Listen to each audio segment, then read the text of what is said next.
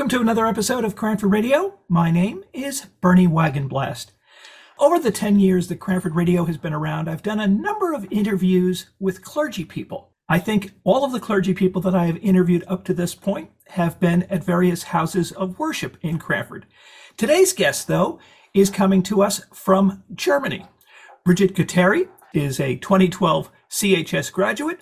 She is a lifelong, or was a lifelong, I guess I should say now, lifelong resident of Cranford. Bridget, welcome to Cranford Radio. Thank you so much, Bernie, for having me. Let's start off with a little bit of an explanation of why I'm interviewing somebody in Germany on today's podcast. You are the ELCA Wittenberg Center Coordinator. For those who are not Lutheran, ELCA stands for the Evangelical Lutheran Church in America. And for those who also aren't Lutheran, might not understand exactly what the significance of Wittenberg is, why don't we start off with you telling us a little bit about what the significance of Wittenberg and why you find yourself there?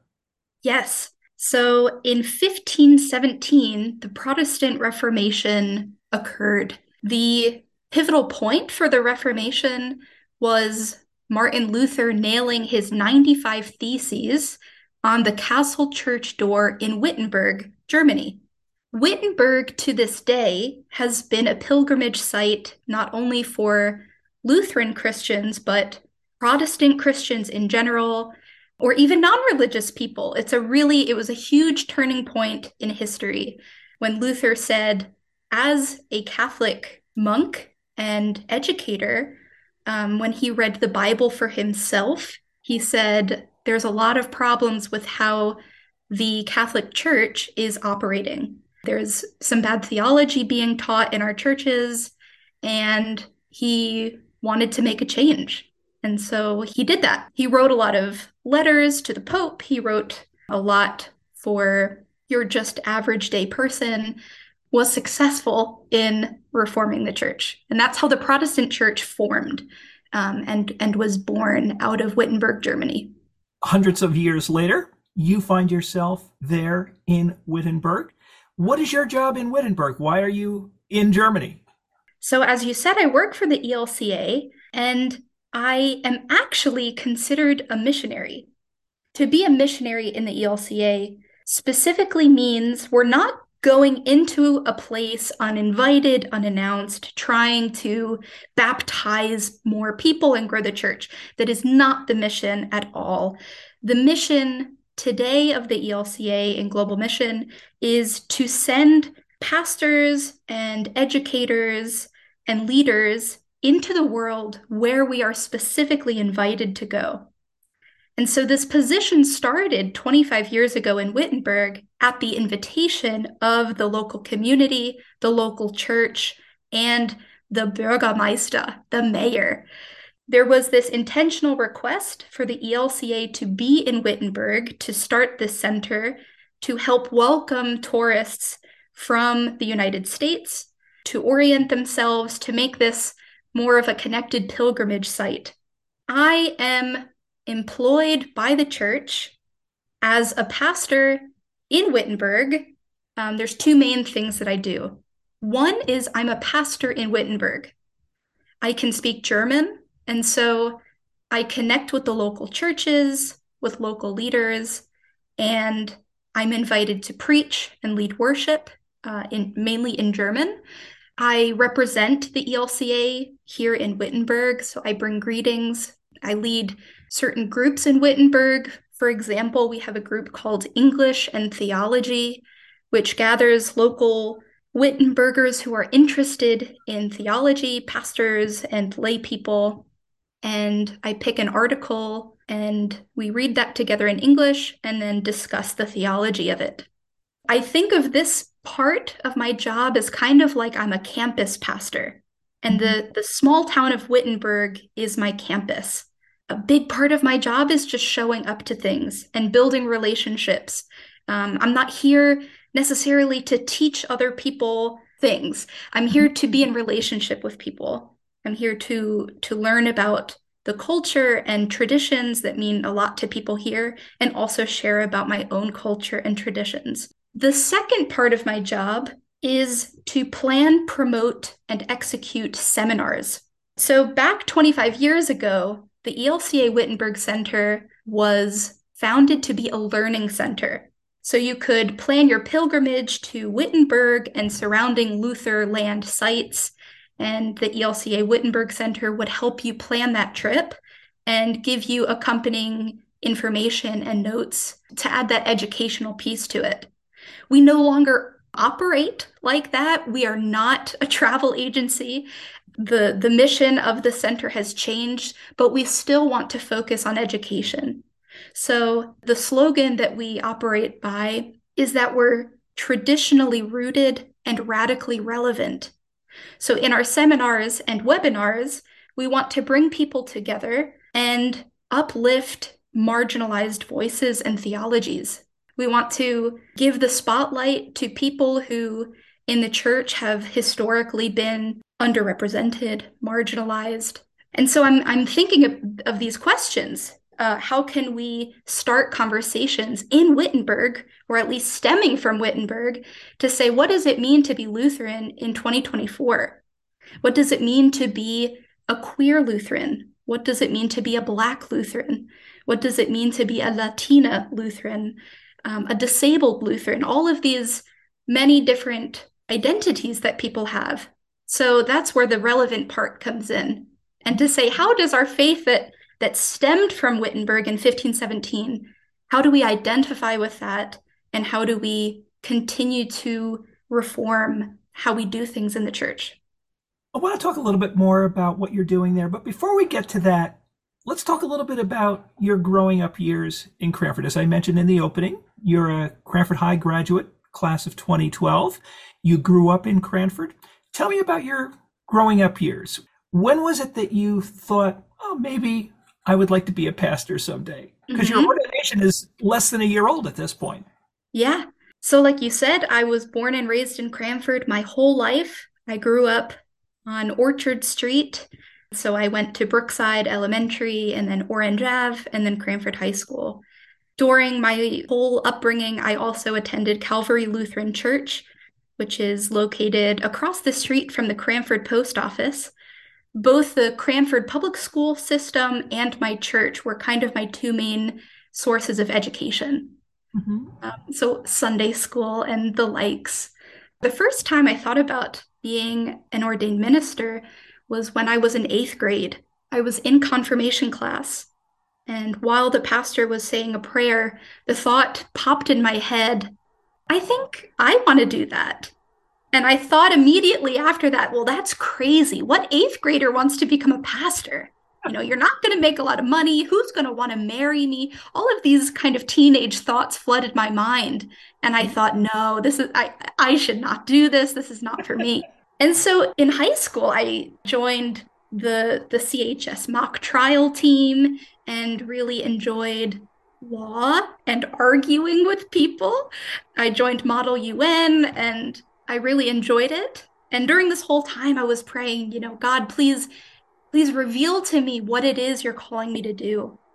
And it wasn't until I was in 11th or 12th grade and I was in orchestra class because I play the violin.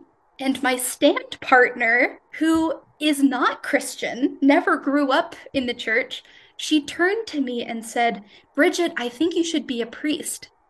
And I thought, well, that's weird. We don't really even talk about religion in public school. I mean, that's just not something we really teach or talk about. And for this friend of mine to say this to me at 8 in the morning in orchestra, it really stuck with me. And that was the point where it was so clear. Like, you know, God was speaking through so many people over the years. And finally, it took this moment in orchestra class in Cranford High School where it really sunk in. Well, the other part of this also is you talked about you preach in German. Did you grow up speaking German in your house, or was this something that you first learned in No, school? it is something I first learned in school. I started learning German in 6th grade with Herr Elliott and took it through high school and then minored in German in college and spent 2 semesters abroad in Germany. So my family background goes back my family's been in the United States for a long time, like a lot of people.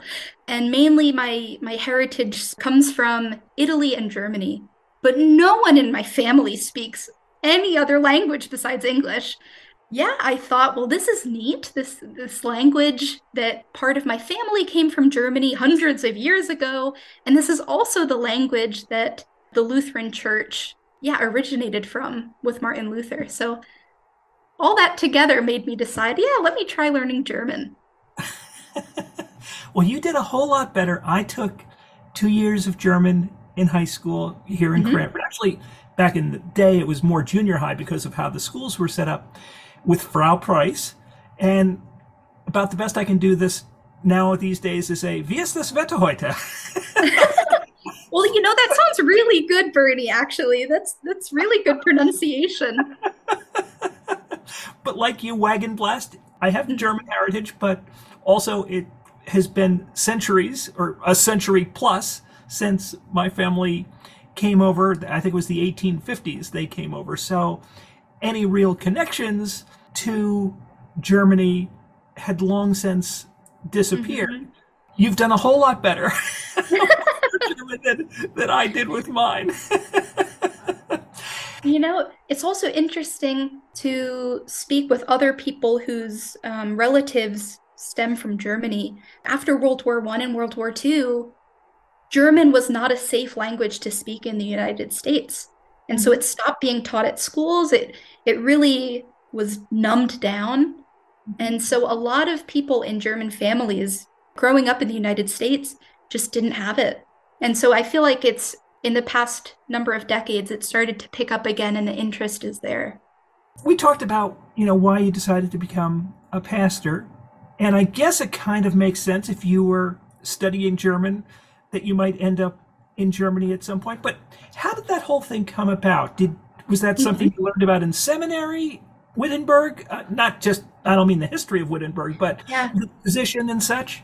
Well, when I was in middle school in German class, I think I was in sixth grade, the teacher told us that when we were in high school, if we stuck with German, there would most likely be a trip to Germany. Once I heard that in 2006, I thought I need to start saving now. And I would start saving little and little over the years until in 2011, I was able to go with a group from Cranford High School to Germany.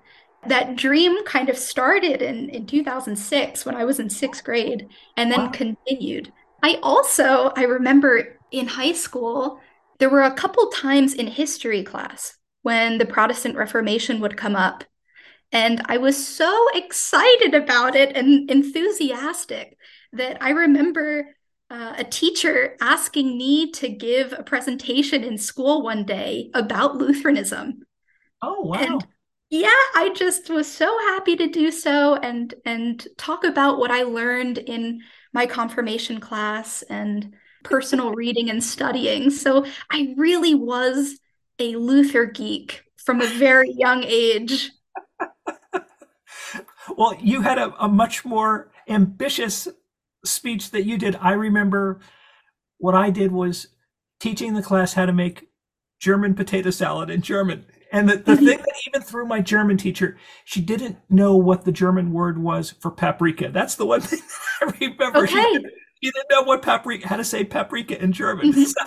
Hmm. And we didn't Funny. have Google Translate back then. So Hmm. Wittenberg, again, for people of a certain age, will remember when there was an East Germany and a West Germany, and Wittenberg was part of what was then communist East Germany. Describe to me what Wittenberg is like today. I don't have anything to compare it to from the former GDR times, but a lot of people who I have met in Wittenberg have lived there their whole lives 40, 50, 60, 70 years. And so I've heard from them how things have changed. So in the GDR time, for example, a lot of the buildings were black. They were covered in soot because it was a very industrialized area. When the wall came down post 1989, there was this big effort to clean up East Germany and to improve the infrastructure and to kind of give it some help, some funding to close the gap, the economical gap between West and East Germany. So today you still have the famous sites of the town church where Luther preached over 2,000 sermons, the castle church where he posted his 95 theses, the university building where he taught, the house where he lived. There's a Luther museum. It's kind of like Disneyland for Lutheran geeks. You have all the sites, all these learning opportunities, museums, concerts pointing back to the Reformation times. I spoke with a visitor a few months ago who visited Wittenberg for 2 weeks, and she said it was like stepping into medieval Europe in the best way possible. I mean, cobblestone roads, and everything is within a 20-minute walking distance. The buildings are historic. It's also a really neat feeling, especially for US Americans, to go from buildings that have been built in the past 50 years or 100 years, and then stepping into a place where the buildings are there from the year 1200. I mean, it's such a difference. It's Sure. really breathtaking, yeah. We make a big deal out of something from the 1700s, and that would be new construction in Europe. Exactly. You talk about Wittenberg, in a sense, being Lutherland. Luther, while he was the architect of the Protestant Reformation, he also has a mixed record in terms of things such as anti-Semitism. How do you talk about that when people come to Germany? Yeah, that's really important that we're not trying to cover up Luther's past or some of his writings. It's really important that we talk about this history that Luther wrote horrific things against the Jews, that some of Luther's writing were used by the Nazis to justify the Holocaust. So it's really important that we talk about those things. So on the town church, where Luther was the pastor and preached over 2,000 sermons, on the corner of the outside of the church, there is a carving. There's a Mahnmal, is the German word. There's caricatures etched into the corner of this church building, and it is horrifically anti-Semitic. A part of this church prior to Luther being there, and I remember in college when I took a course on Luther, I remember my professor saying, Luther passed this every single day on his way to church. But passing that and seeing that every day really makes you think, and it's really influential, especially in the 1500s when a lot of people were illiterate. Pictures was the main way of communicating with people. So this depiction, this picture on the side of the building was really influential to people.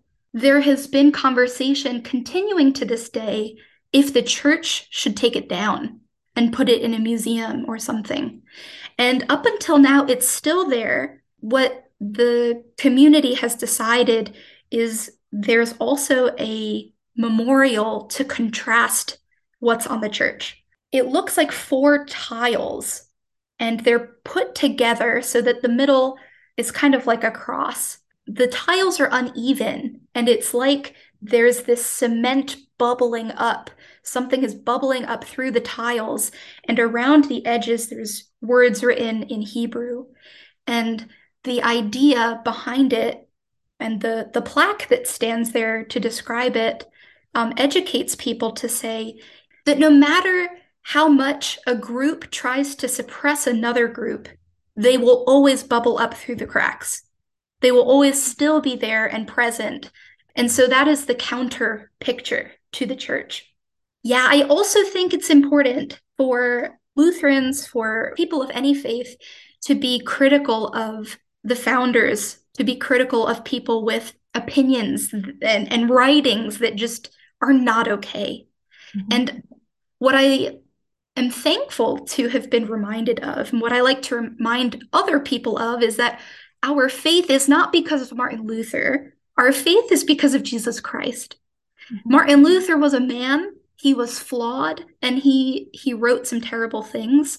That is part of his legacy that we need to talk about. And our faith, our life, our beliefs are not founded on people alone, but they're founded on God. Something else I want to ask you about. I was looking at a blog post you made. I'm not sure if it was the first time you were living in Germany, but you were in Leipzig at the time. And one of the things you wrote in that blog was it is difficult being queer in Leipzig in particular at that point, but I'm curious just about where you're living now. What has that experience been like for you? Yeah, I'll say a few things. I've been living in Leipzig since 2020, and my perception is that the queer community and the church community are completely separate. I have rarely seen an overlap. I've rarely come across a church that has explicitly said we welcome LGBTQIA plus people.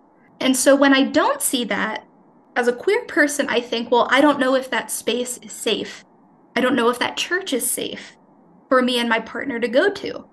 So I've gone to a lot of churches and have had to do my own research of what is a church that I feel comfortable to be myself and a part of. There definitely is a disconnect.